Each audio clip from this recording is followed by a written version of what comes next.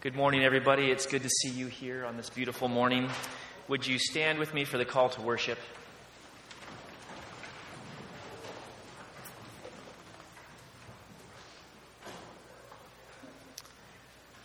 For this reason, we kneel before the Father, from whom every family in heaven and on earth derives its name.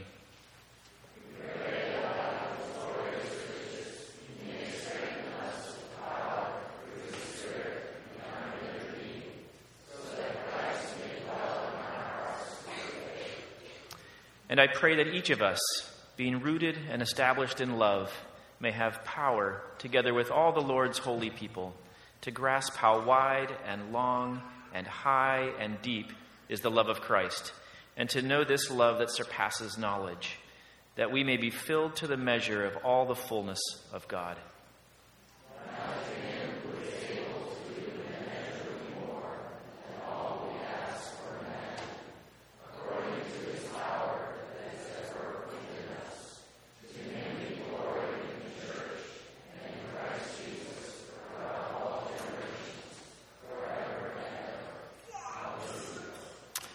Let's pray. Lord Jesus, we thank you for the joy of knowing you and for the privilege of gathering here before you to worship you. And as we put aside other things for this time, may we know your presence and may we leave this place changed for having been with you. We commit this time to you and ask these things in your name, Jesus. Amen.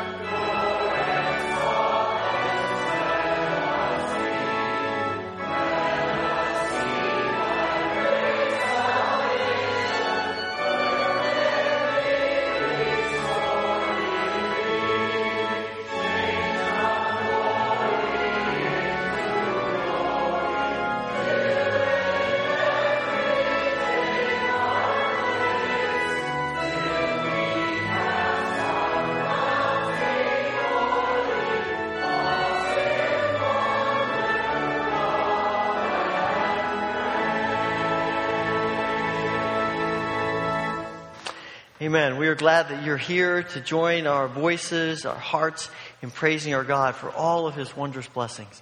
Let me encourage you to take a few moments and share a word of greeting with others who are here in worship today.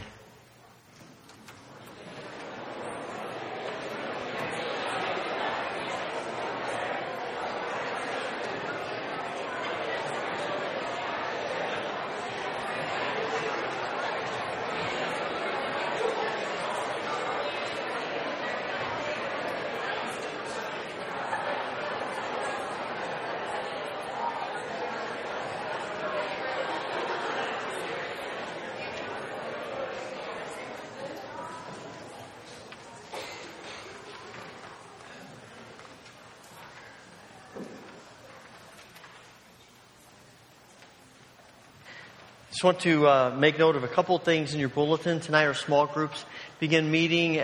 We'd love to have you be a part of a group. If you're not already, you can ask me after the service about the groups. You can go on the website and see those as well. And they meet tonight and then other times during the week as well. It's a great way to connect. Most of the groups are doing a follow-up from the Sunday sermons. You have a chance to think more about it, talk more about the ideas and these minor prophets that we're looking at. There's also a couple of inserts in your bulletin, one about the nursery. The nursery schedule will be done this week, so if you have not yet signed up for the nursery and would like to, probably should fill that out. You can drop in the offering plate in a few moments or give it to one of the pastors or drop it by the church office in the next day or so. There's also an insert about next Sunday. We're hosting a potluck for college and grad students. We'd love to have you be a part of that, both as students who come and enjoy this meal, and also as you're a community member to come bring some food. The whole point of it is to interact with each other and meet and connect. So we hope that you'll be a part of that. Again, you can, if you know you're going to come, you can tear off that form, fill that out, drop it in the offering. That just helps us as we make plans.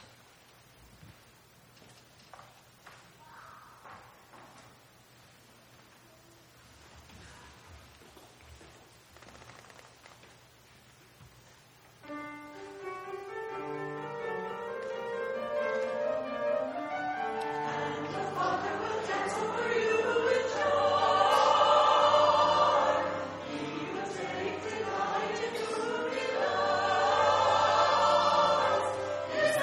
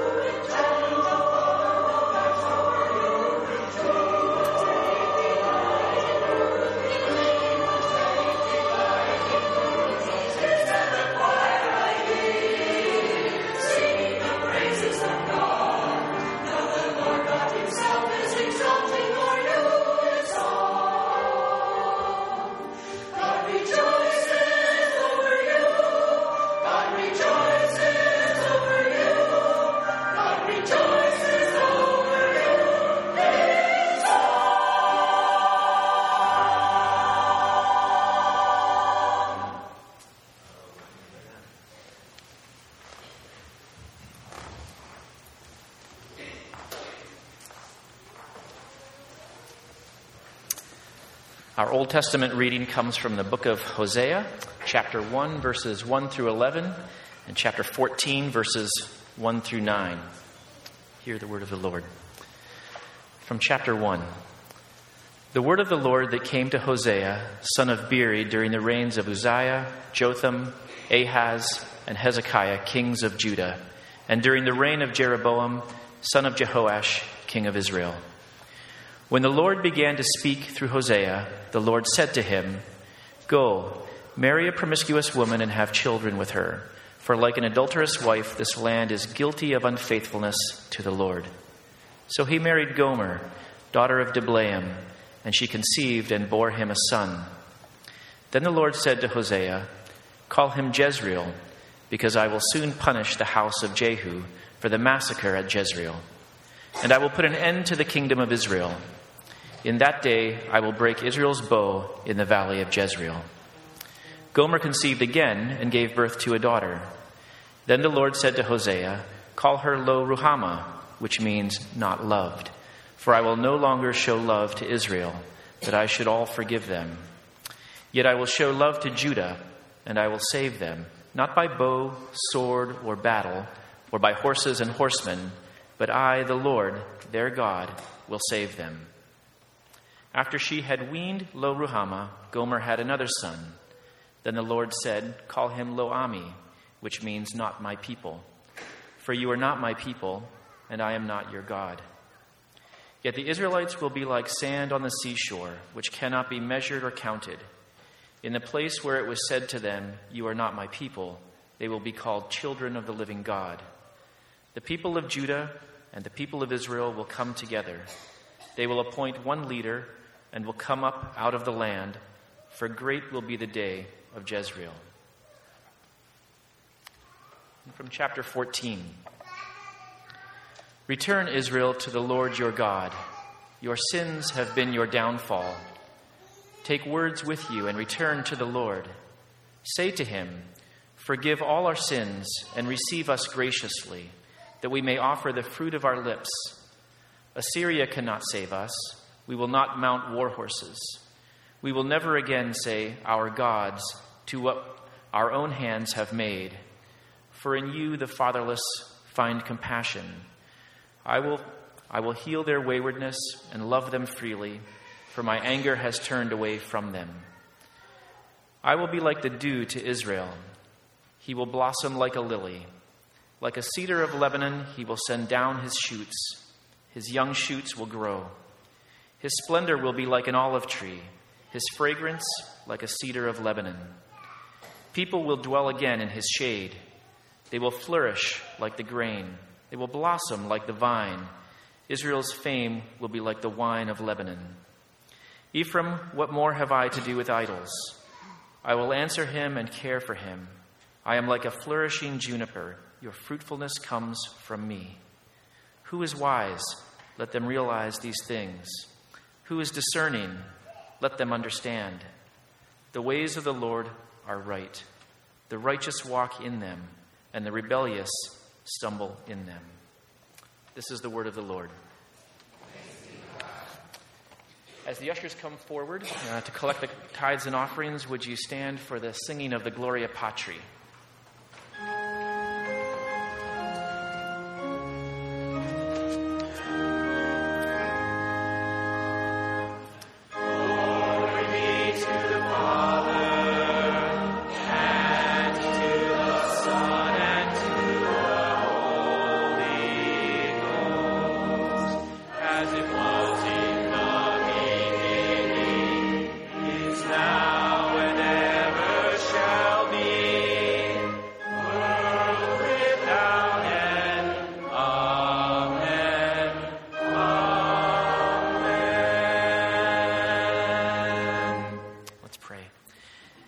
Lord, receive these tithes and offerings as an act of worship, recognizing with deep gratitude your faithfulness to us, and trusting with sure hope that you will meet our needs in the future. We offer them to you for your use and service in Jesus' name. Amen.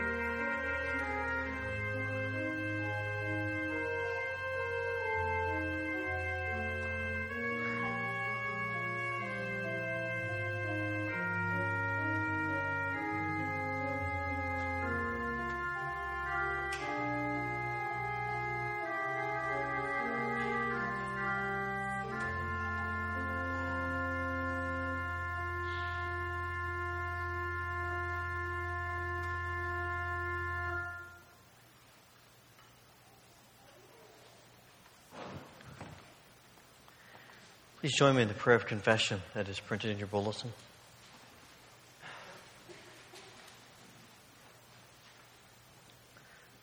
Let us pray together.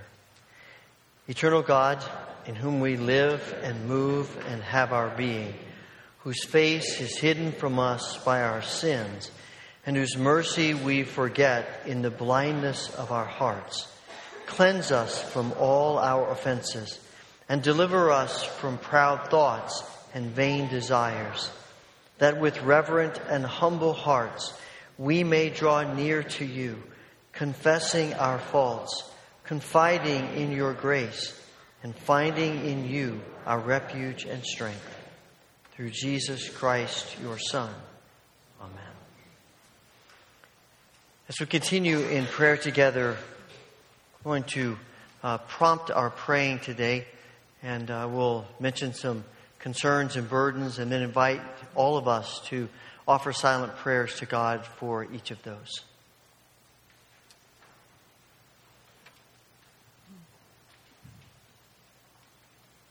Father, we thank you for your forgiving grace. Thank you that when we confess our sins, you forgive us and you cleanse us. We also thank you that when we come to you with the burdens of our hearts and our world, we know that you hear us and that you are at work. So we pray today that you will hear our prayers for the people who are living in and feeling all of the devastation of Hurricane Harvey and Hurricane Irma.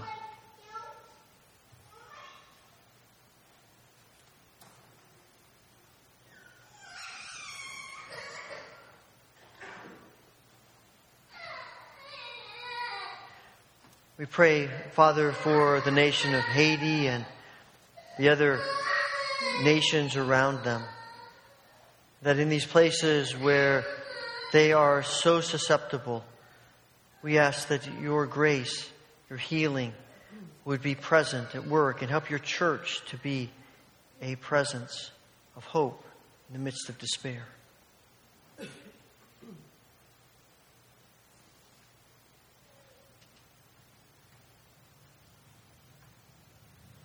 Father, we pray for our brothers and sisters around the world who face opposition for their faith. We think especially of Christians in Indonesia. Ask that you would pray, give them courage and faith in their journey with you.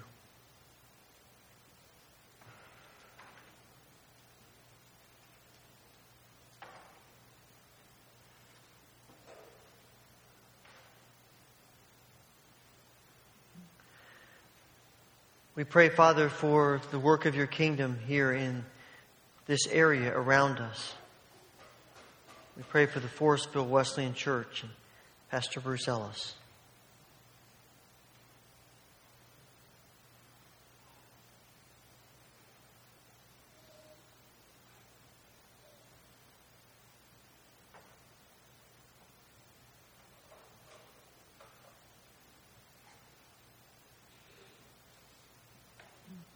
Father, we also remember the people in Mexico who are reeling from this recent earthquake, grief and the pain.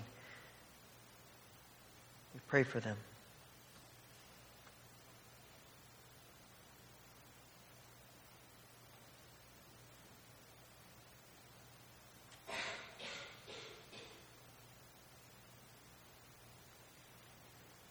Father, we also pray for the needs that are even closer to us.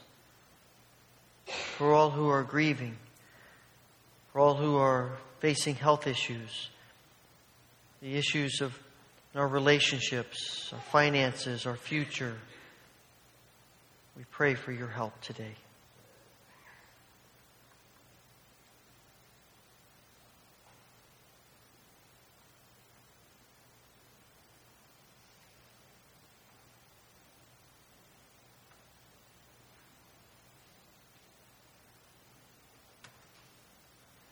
We thank you, Father, for hearing our prayers.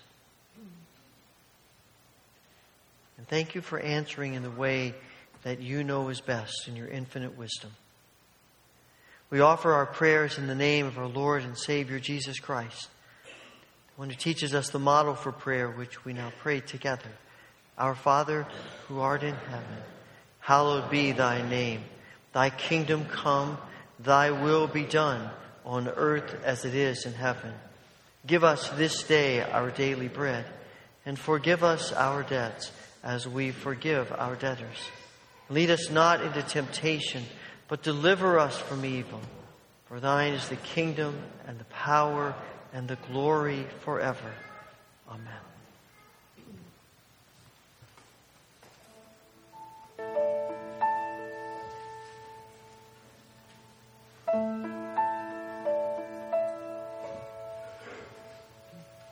Prepare our hearts, O God. Help us to receive. Break the hard and stony ground. Help our unbelief. Plant your word down deep in us. Cause it to bear fruit. Open up our ears to hear. Lead us in your truth. Show us Christ. Show us Christ. Oh God, reveal your glory through the preaching of your word, until every heart confesses Christ is Lord.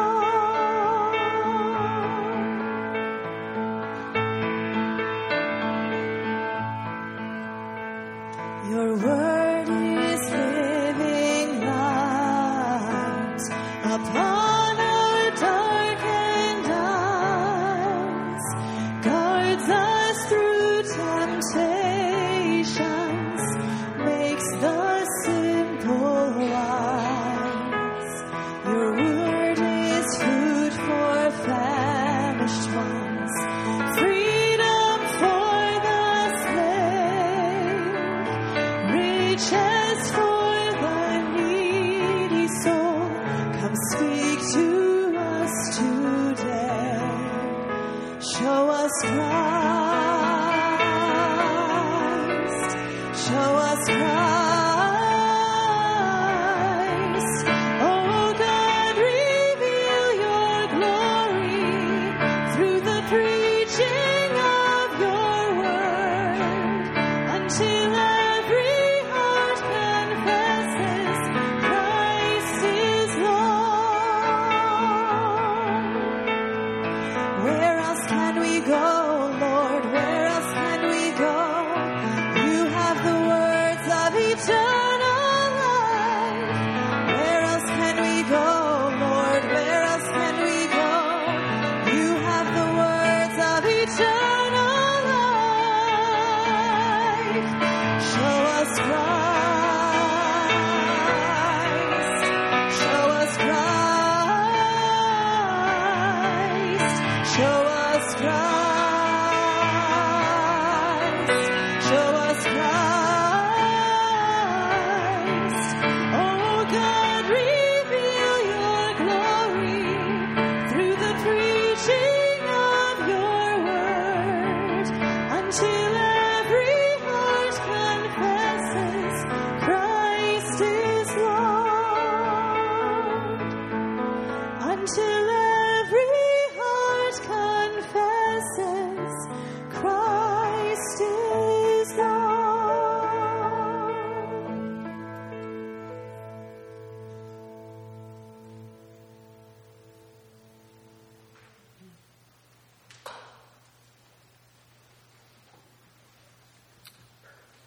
Our New Testament reading comes from Romans chapter 5.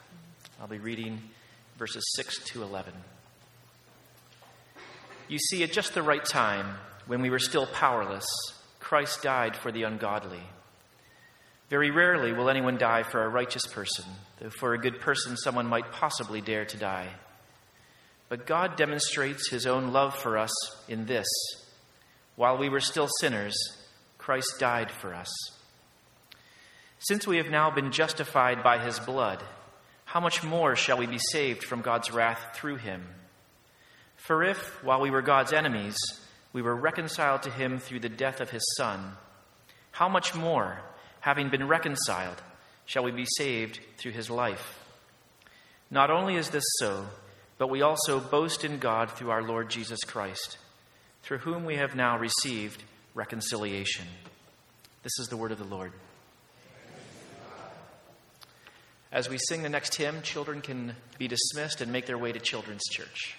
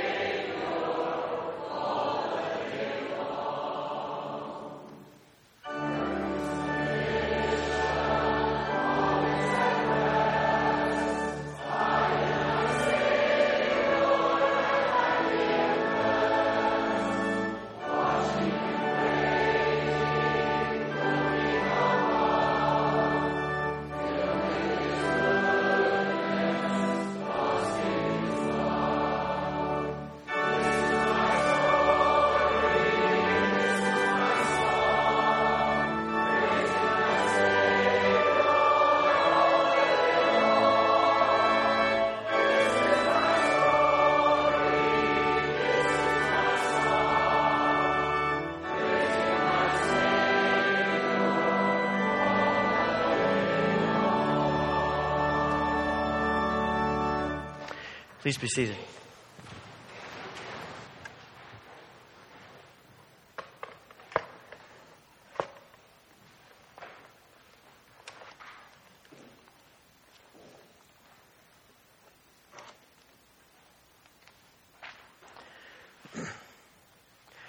Relationships are one of the greatest things in the world. And relationships are one of the most difficult things in the world.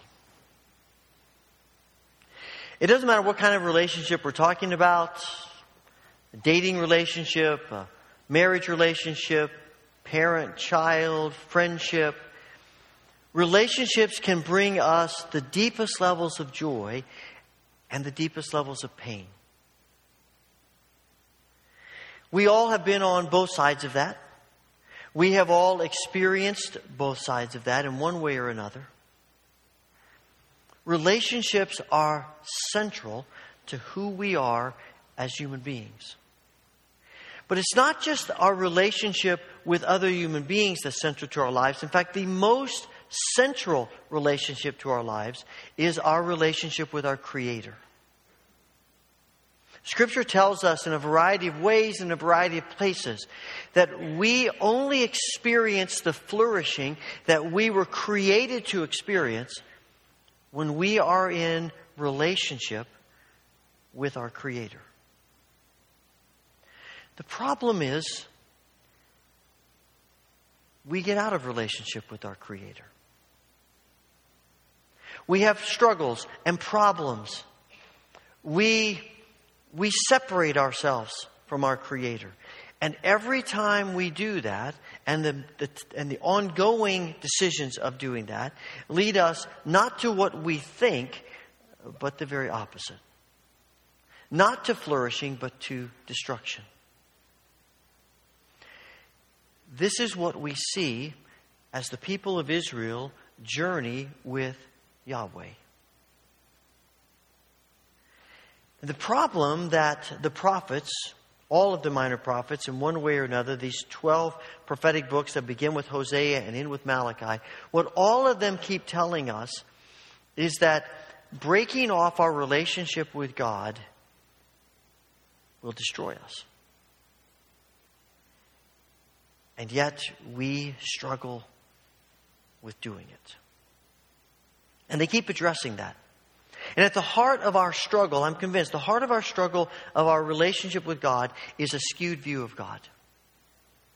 If we could get into our minds who God really is, it would dramatically transform how we live. And I'm convinced that's a big part of what these prophets are trying to do. They are trying to reestablish, to reinform, to change, transform our understanding of who God is. And Hosea starts that. The whole book of Hosea is really about relationship. And the problem is that this relationship between God and Israel has been broken. Imagine, if you will, that God came to Israel when they were in slavery, actually to Abraham and his descendants, but He came to Israel in slavery and said, I want you to be my people. And they stood before, as it were, the church, the people, came in and stood there, and God said to Israel, I pledge myself to you. And Israel said, I pledge myself to you. And it was glorious for about 15 minutes. Israel is hardly has the dust of Egypt off their sandals before they are turning on God. Complaining, whining, worshiping idols, accusing God. It starts almost immediately. And from that moment on, this relationship has been a struggle. And Hosea, through the Word of God, through the prophet Hosea, is to Israel, here's what I have against you. You have rejected the covenant. In chapter 8, verse 1, chapter 6, verse 7, God says to them, you have rejected my covenant. We stood here, we made vows to each other. And God can say to them, I have kept my vows every moment since, but you have not. You have chosen to reject me.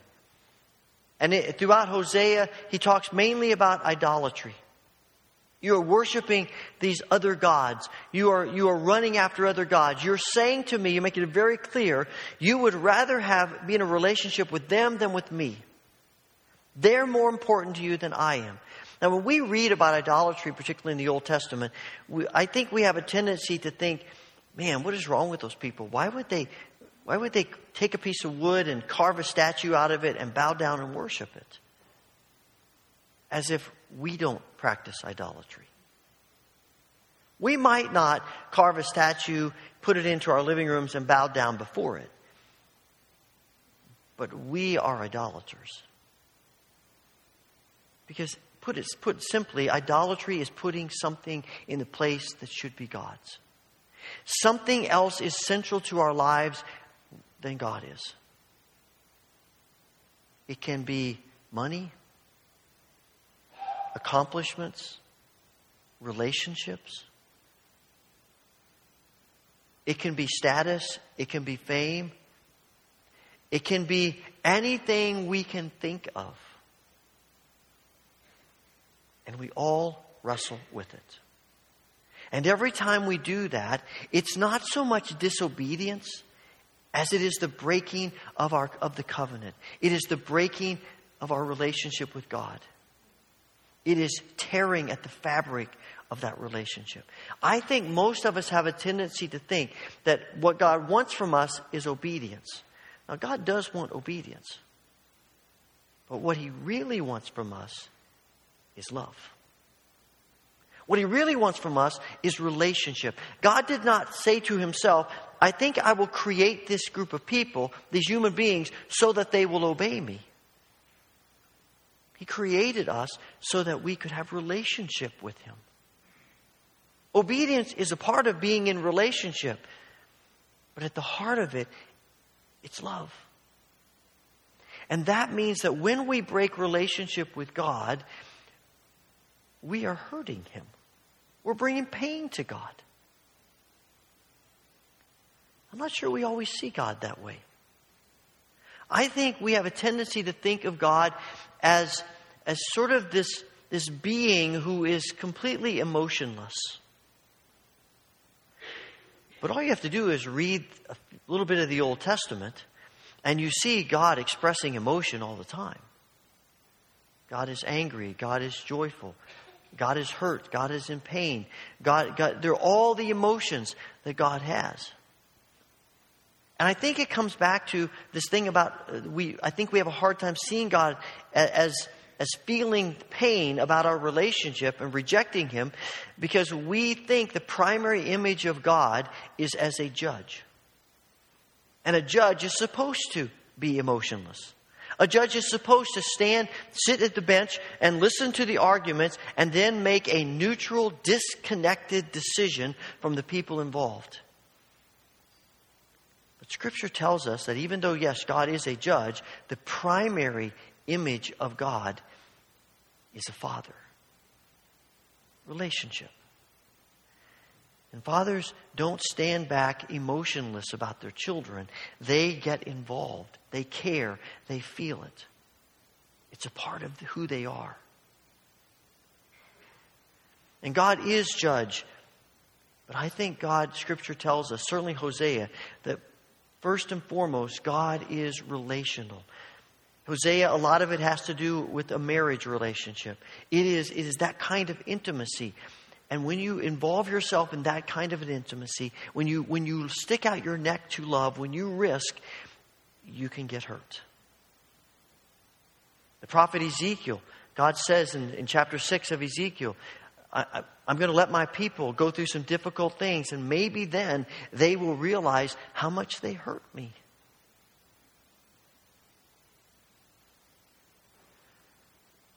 And so God says to Israel, all right, if you want life without me, I'm going to let you experience that.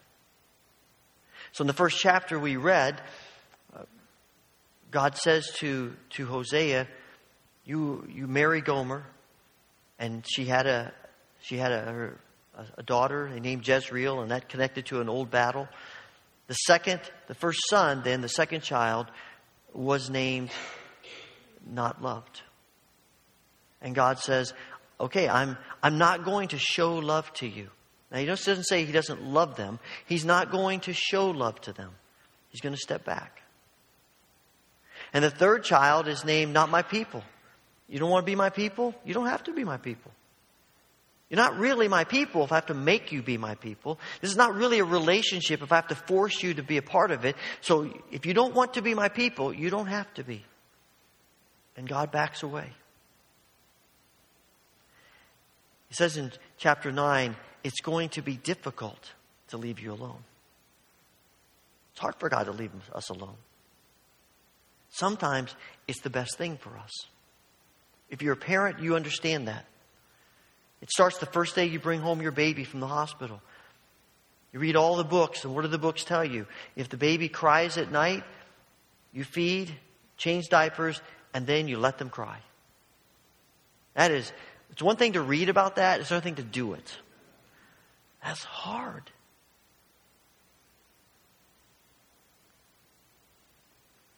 Or you have to Your child has to go through some kind of medical procedure, a surgery that you know is going to be painful, and you know they're scared, and you're scared for them, and they don't really understand what's happening.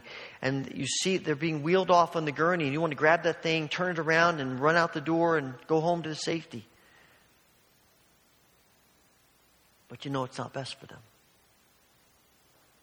And sometimes God allows us to face those consequences of our decisions to shake us up a little bit.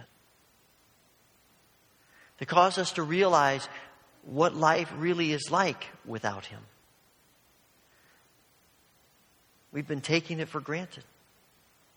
One of the most dangerous times for Israel is when they're in prosperity. It's when they're prosperous that they say, we don't really need God, we're fine.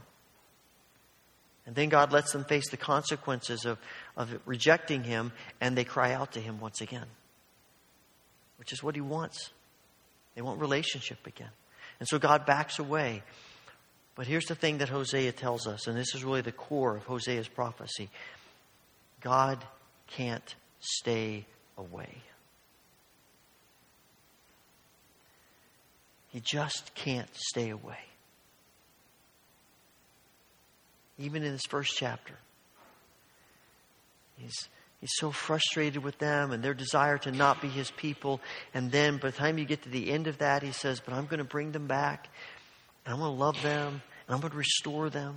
And you see that happening over and over again. You get chapter 11 and it's verses 7 and 8. And God is lamenting Israel turning from Him and how much they have rejected Him. And the very next words out of His mouth are, but how can I give you up? How can I let you go? You're always going to be my people. And this is who God is. And Hosea tells us in a variety of ways, this is who God is. He never stops loving us. He never gives up on us. We see this modeled in chapters 1, 2, and 3 as Hosea has a situation with Gomer. And God says to him, I want you to go to marry. And the NIV says this, I think, promiscuous woman. That is kind of cleaning up the language a little bit, because most of the translations say, go marry this prostitute. Go marry this woman who has made bad choices, who has a bad reputation. You go marry her and have children with her. And he does. And in chapter 2, it tells us that she runs away again. And she takes off and spends time with other men. And eventually gets herself to the place where she has become a slave. And God says to Hosea, now go buy her back. Really? I think she's sort of in the place she deserves to be, doesn't she? I mean, she got herself into that. And remember, Hosea as a male is in the position of power in that culture. Only men could initiate divorce. And he had every right to initiate divorce. He had every right to say, forget it. I'd love to have heard the conversation that God and Hosea had about this. I can hear Hosea saying, Lord, this is going to be humiliating. I'm going to walk in there and I have to bid on my own wife because she doesn't want to be with me anymore.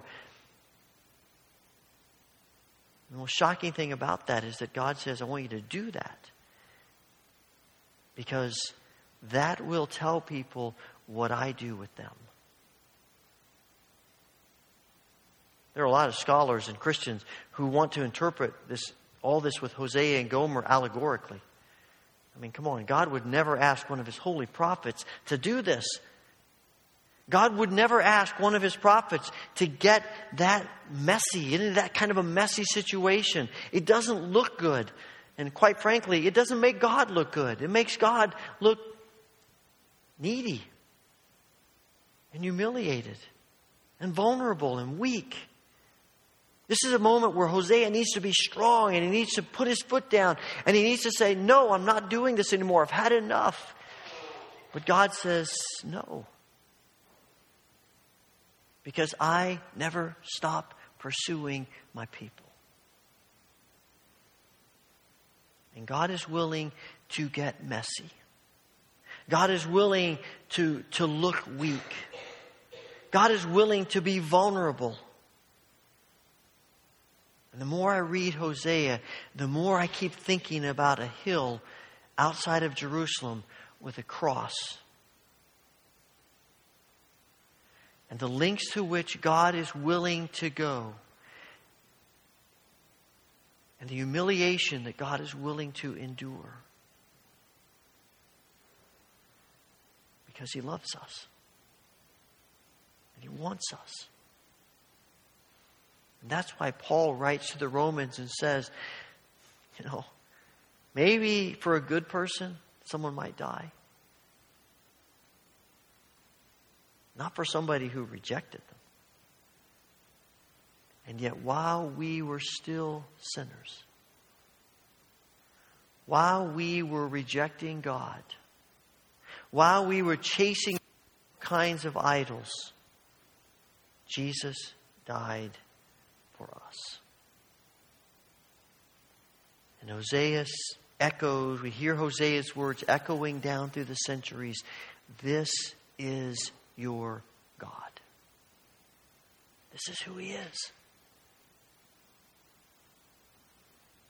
And what He asks of us is not to clean up our lives. What He asks of us is to do one thing, to return. The word is used 10 times in the book of Hosea. He's calling His people to return. Turn around. In the New Testament, this word often, we probably would look at it, think of it as repentance. We turn around. We acknowledge our sin. We confess our sin. We realize what we have done. And we come to God. We turn.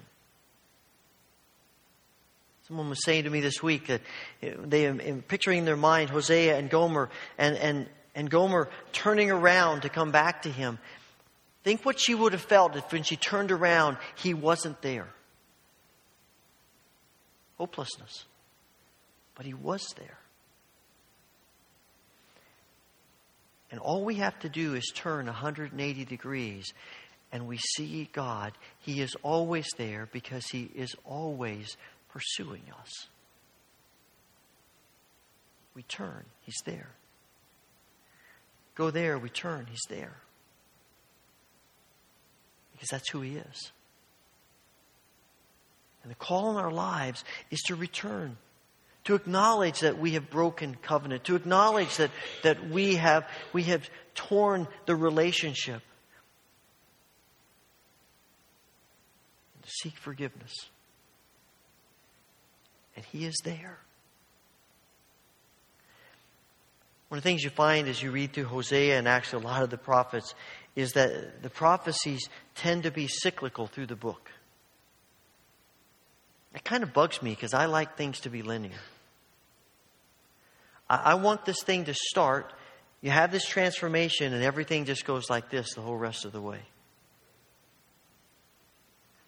But it's not what you get.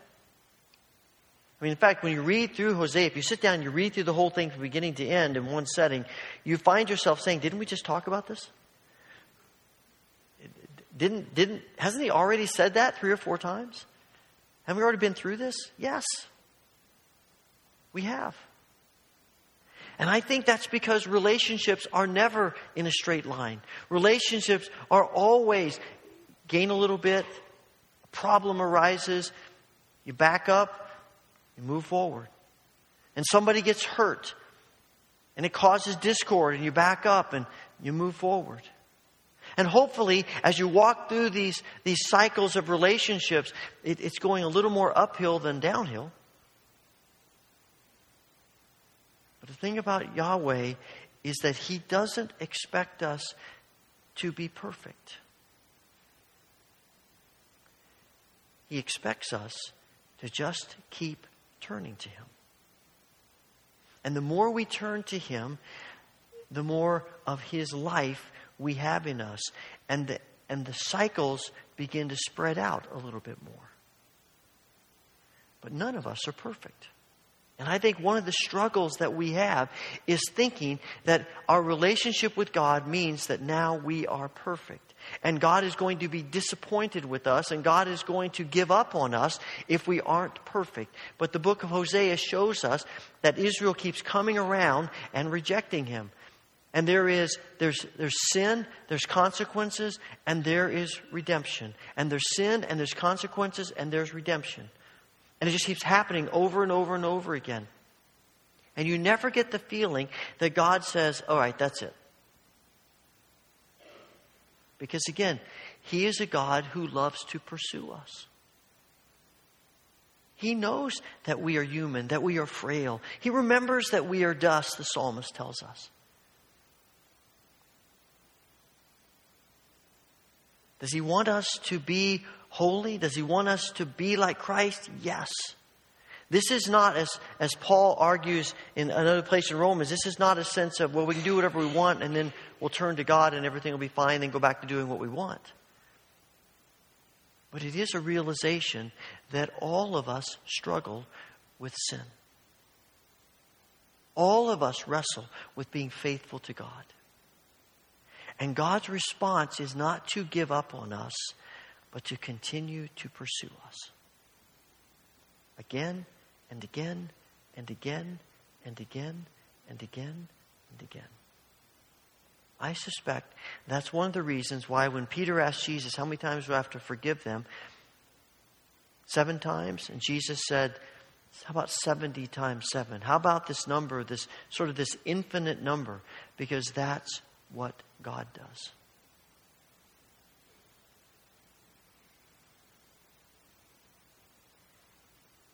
As we come to this table,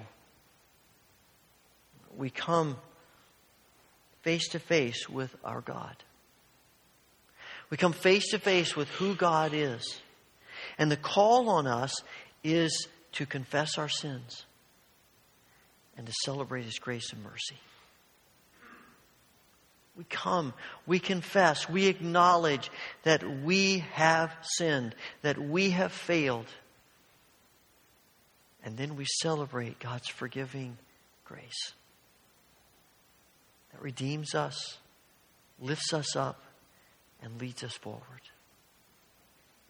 And when the evil one whispers in our ear, I think God has finally had enough of you.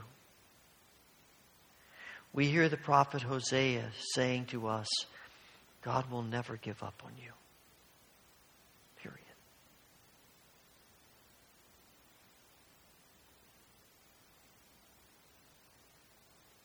So as we prepare to come to the table today, we're going to take just a moment or two of silence. Perhaps there is something you need to confess to God today. You need to acknowledge and then hear His words of forgiveness and celebrate His redemptive grace.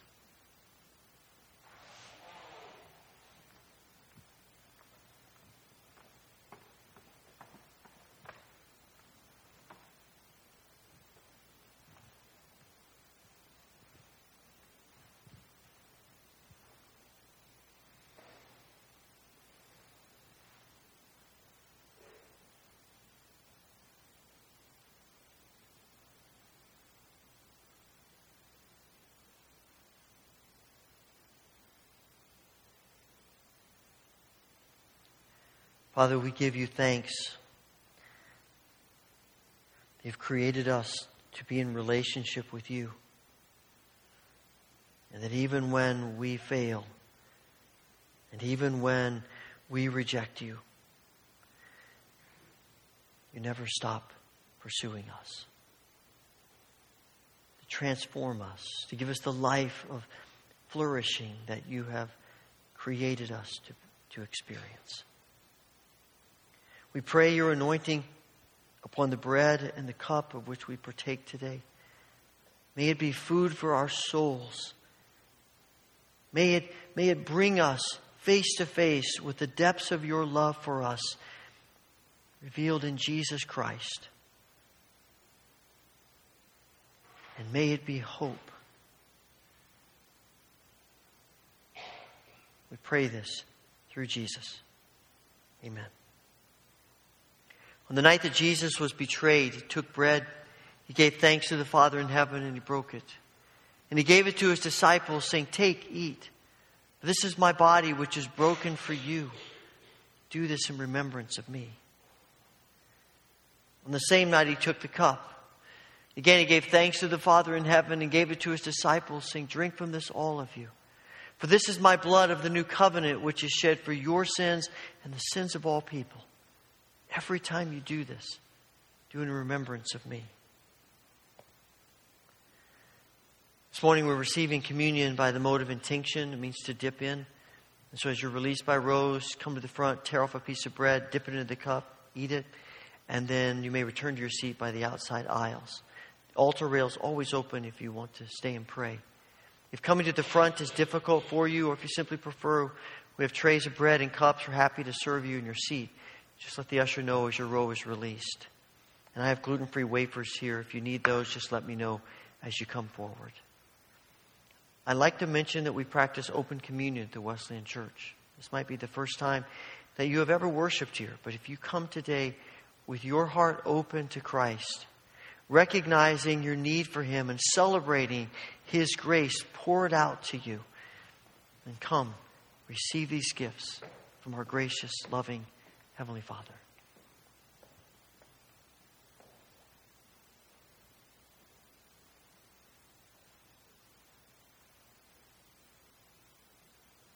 Body and blood of our Lord Jesus Christ.